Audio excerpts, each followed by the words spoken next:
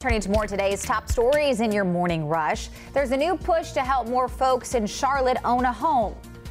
Good morning, I'm Tradisha Woodard. Home ownership among black people has dropped, with Zillow showing African Americans are far more likely to be denied mortgages. Now, affordable housing organizations in our area like Dream Key Partners are working to create more opportunities with their House Charlotte program, offering more affordable housing, down payment loan options, and closing costs to fill the gaps.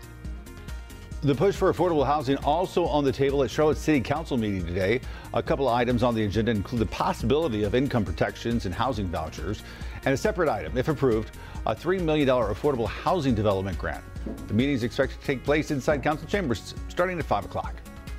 I'm Bree Jackson in Washington. Trump loyalist Steve Bannon received the green light from former President Trump to testify in front of the January 6th committee. And Bannon says he's willing to do so if it's live and in public. But committee members say that's unlikely. Meanwhile, a former spokesperson for the far-right group, the Oath Keepers, is scheduled to testify on Tuesday. And on Thursday, we expect to see another prime-time hearing. At least 14 people are dead after a mass shooting in South Africa yesterday. It happened at a tavern near Johannesburg early in the morning.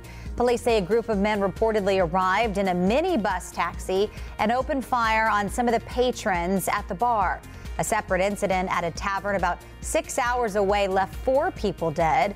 Police say they don't believe the incidents are related. Back here in the States, more good news for gas prices. The cost for a gallon of regular continues to go down. Nationwide, it's $4.68. That's down from 32 cents a month ago. It's $4.32 in North Carolina. In the Palmetto State, still the nation's best average at $4.18, 43 cents lower than in mid-June. And the premium gas in South Carolina now down to $4.90 a gallon.